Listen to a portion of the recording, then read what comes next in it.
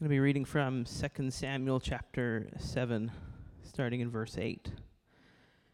Now therefore, thus you shall say to my servant David, Thus says the Lord of hosts, I took you from the pasture, from following the sheep, that you should be prince over my people Israel. And I have been with you wherever you went, and I have cut off all your enemies from before you. And I will make for you a great name, like the name of the great ones of the earth.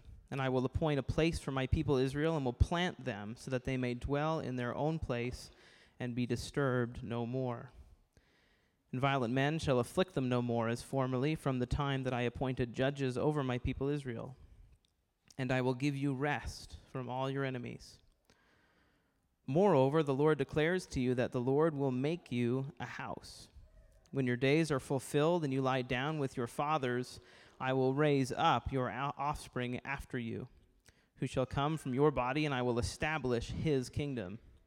He shall build a house for my name, and I will establish the throne of his kingdom forever. I will be to him a father, and he shall be to me a son.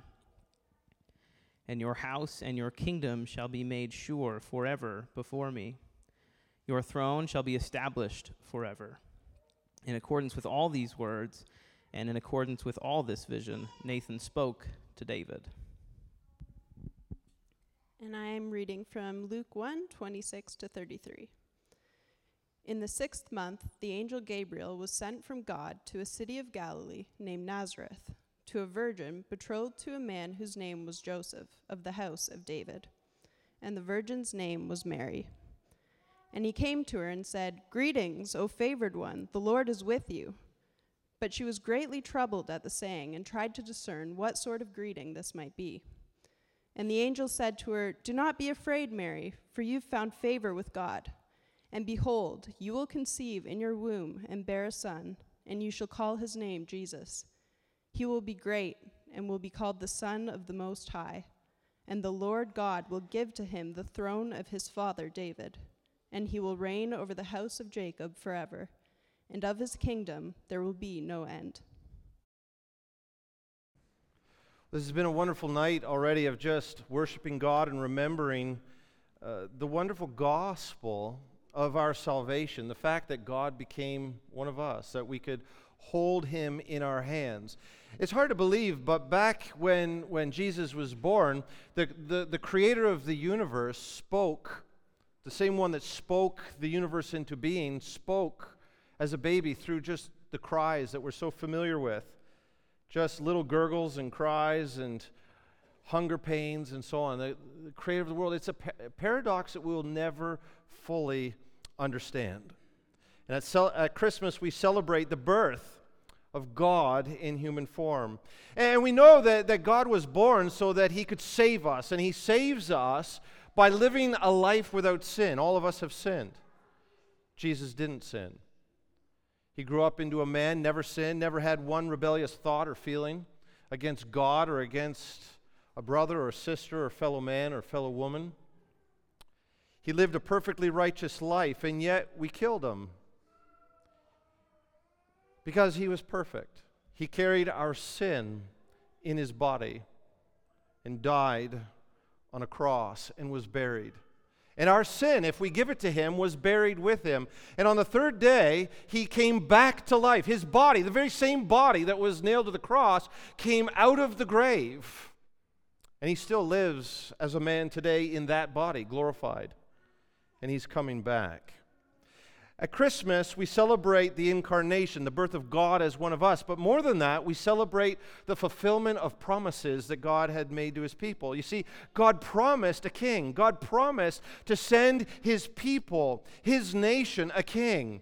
And by extension, God promised all of the nations and all people, in all languages, in all tribes, in all nations, in all times, a king. God promised a king to us. And so he sent the king to us. God made a promise 1,000 years before Jesus was born. That's 3,000 years ago for us. And he made this promise to a man by the name of David. And David was the king of Israel at the time. And as we heard in our scripture reading, God came to David. David had wanted to build a temple for God, and God says, no, you're not going to build me a temple. I'm going to do something for you. There's nothing, David, that you can do for me, so I'm going to do it for you. I'm going to build you a house, and this is how I'm going to do it. I'm going to bring your son into the world after you've long since died and been buried. I'm going to do something through your family. I'm going to bring your son into the world. And he will build a house for my name. And he will be a great king. And I will establish his kingdom forever. And he will sit on your throne, David, forever. And his kingdom will be an eternal kingdom. And that kingdom will have no end. Now, if you're living at the time of David, none of this makes sense. How can someone sit on my throne forever and ever without end? And then 2,000 years ago, this is 1,000 years after God made the promise to David. And just note that God takes his time. He makes a promise and then keeps his promise 1,000 years later. He sends into the world, through the line of David, a son for David. And this is God himself in human form. And we heard what the angel Gabriel in our scripture reading said to Mary. You're going to be with child. And the son born to you is going to be called the Son of God. And he will save his people from their sin. And he will sit on the throne of David his father. And God will establish for him an eternal kingdom, an everlasting kingdom. And he will reign forever. I think sometimes we skip over that part, the David part. We know about God coming into the world if we've been in the church. We know about him carrying our sins in his body to the cross. We know about his death.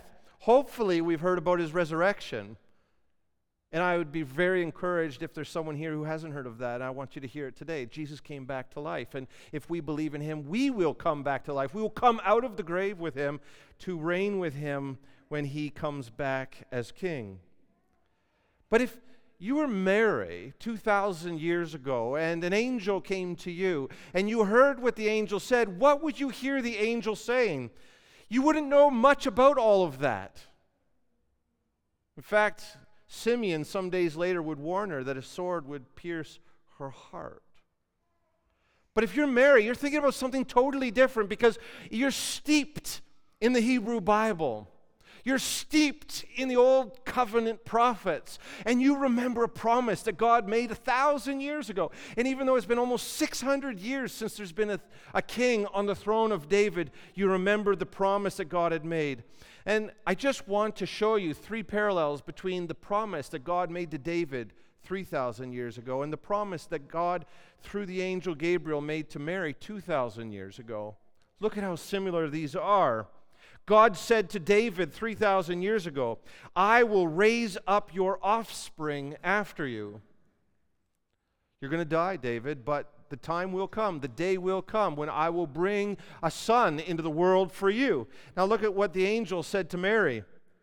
You will conceive in your womb and bear a son. This is a son of Mary, but more than that, because of her marriage to Joseph, it's a son of David. Second thing that God promised to Mary, I will be to him a father, and he shall be to me a son. And God is talking about this promised king who will reign over an eternal kingdom on the throne of David forever. He's going to be my son, and I will be his father. And the angel Gabriel said to Mary, he will be great. He will be called the Son of the Most High. Third thing that God promised to David 3,000 years ago, I will establish the throne of his kingdom forever. And your house and your kingdom shall be made sure forever before me. Your throne shall be established forever. Now listen to what the angel Gabriel said to Mary 1,000 years later. And the Lord God will give to him the throne of his father David, and he will reign over the house of Jacob forever, and of his kingdom there will be no end. If you're Mary, you don't know much about the cross yet. She'll walk through that. But what you hear is that God is keeping his promises to send a king into the world, to save Israel and to save the nations, to reign in justice and righteousness. Mary heard that her son, miraculously conceived, was the promised son of David. God keeps his word. When God makes a promise, he keeps his promise. She heard the promise of a king, a Davidic king, who would reign over, and this is the part I want us to really think about as we close this time of teaching and preaching. This king, if you're Mary, is going to reign over a real kingdom. Not an ethereal, abstract kingdom that is somewhere out there that you can't touch. A bricks and mortar kingdom. If you're Mary, what you hear is that a son of David has been born to reign over Judah and Israel, that God was going to reestablish the nation. And if you're Mary, because you're steeped in the old covenant prophets, you know that the King of the Jews is the King of the world. At Christmas, we celebrate the birth of the Davidic king that God promised 1,000 years earlier. This king, King Jesus, that's what Jesus Christ means. Christ is a Greek word. The Hebrew word is Messiah, and the English word is king. This king, King Jesus, Jesus Christ, he does reign from heaven today. And if you want to think of his kingdom this way, his kingdom right now is in heaven, and every local church is an embassy. We are in an embassy of King Jesus and the kingdom of God.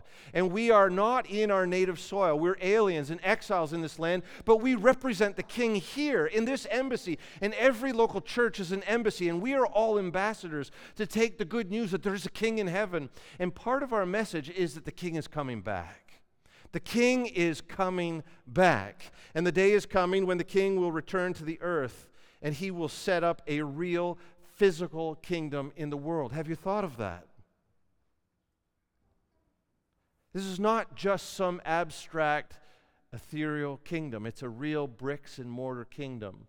And we're told that we're going to live in a real physical, I would say a super physical, a glorified physical world forever. Because God is about redeeming the creation that we've spoiled.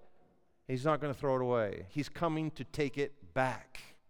And when he comes to take it back, he's going to set up his capital in Jerusalem, and King Jesus is going to reign from that spot forever and ever. That's the only way to understand the promise that God made to David.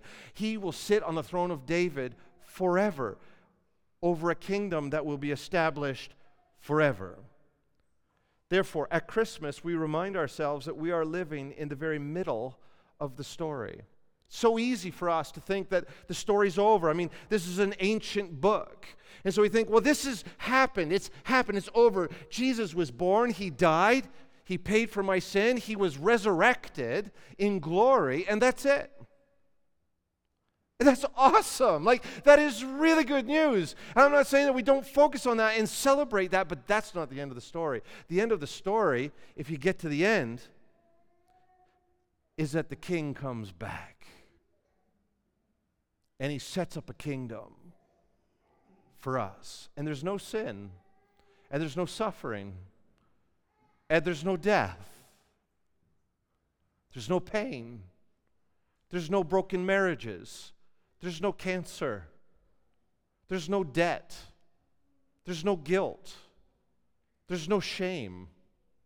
There's no tears. It's perfect. And he will make sure that it remains perfect forever, because that's the kind of king that he is.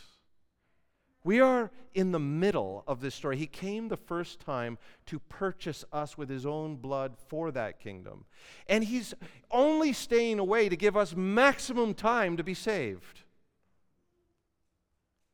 But the day will come when that period of grace comes to an end and the king comes back. And we're raised from the dead. And we live with him in a perfect world forever. This Christmas, put yourself in the middle of this gospel story. There is no story like it. And the amazing thing, it's true. It's happened, it's happening, and it will happen. Are you ready to meet the King? If you've never given your life to Christ, if this is brand new information, I'm so glad that you're here. After the service, come. The elders will be at the front. We'd love to talk about this, pray with you. It's not, sometimes you might hear of an altar call. It's not that. It's just come forward at your own will, at your own time. We'll be here. We'd love to talk to you. We'd love to pray with you. I don't know what everyone's been going through, but life is hard and painful.